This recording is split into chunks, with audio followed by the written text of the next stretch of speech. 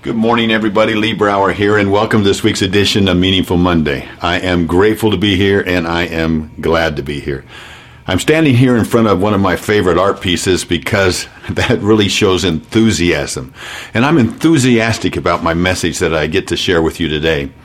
You know, I'm going to talk to you about the letter E. And let me tell you where I first heard of that. I have the opportunity to work with some of the most amazing families and family leaders on the entire planet. Leaders that continue to teach me every day, even as recently as last week. But let's go back to one of the very first families that I got to work with. I received a phone call.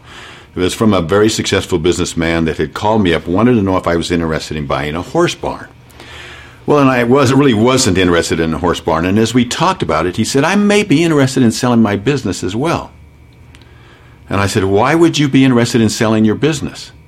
And he said, well, because we're making enough money now, not tremendous amount, but enough that I worry about as we continue to grow that this money's going to ruin my kids. And I said, well, maybe we should talk. And as we got to know each other and got to learn from each other and what an amazing family he had, fast forward to today, he's 10 times as big as he was back then. He's internationally known. And his children and his sons-in-laws and daughters-in-law, they're all involved in the business, and it's extremely successful. And in fact, he and his wife, to take a 3-year sabbatical to go out and do charitable work, religious work for their church. And after he came back, he was asked the question, what do you attribute your success to? And he said, well, a number of key things, but let me say one thing in particular. I attribute it to the letter E. The letter E, somebody asked. He says, yes, the letter E. He says, when I was young, my dad worked out of our garage, and it was way in the back of our house. And he did welding. And my job was to take the trash out to the street. I'd take the trash out from the house and the trash out from the business and take it out to the street.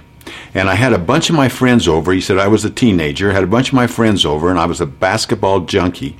And they all were anxious to get down to the gym to go play basketball. And I yelled back at him, I can't go now. I got to take out the trash. And his mother said, Steve, change that O to an E.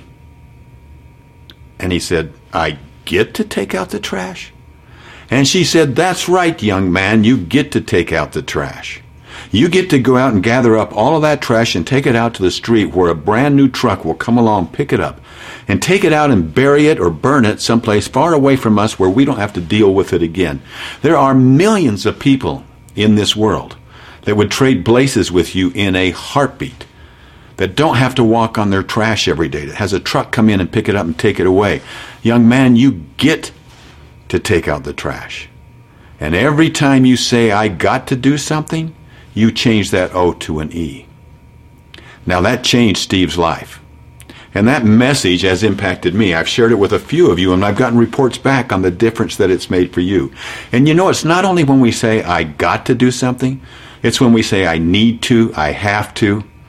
And in our minds, what we're doing is putting something in our backpack. It sounds like a load. So when we say, I have to do something, or I got to do something, or I need to do something, what we're doing is putting more into that backpack of life that says it wears us down. It does not lift us up. We move into scarcity. Shortly after that, I was parked on the freeway because of an accident up ahead. And where I'd normally get a little bit upset and try to figure out my way around it, I stopped for a second and I said, wait a second. I don't got to be on this freeway. I get to be on this freeway. And there's millions of people around the world that would trade places with me right now to sit in this car at this time, in this traffic jam, to go to where I get to go to work and have the job that I get to do. You know, we live in a world of our choice. We live in a world of abundance, or we live in a world of scarcity.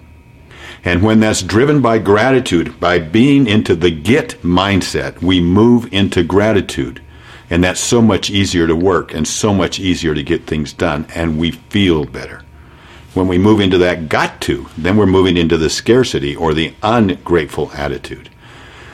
So my challenge for all of us this week is change that O to an E.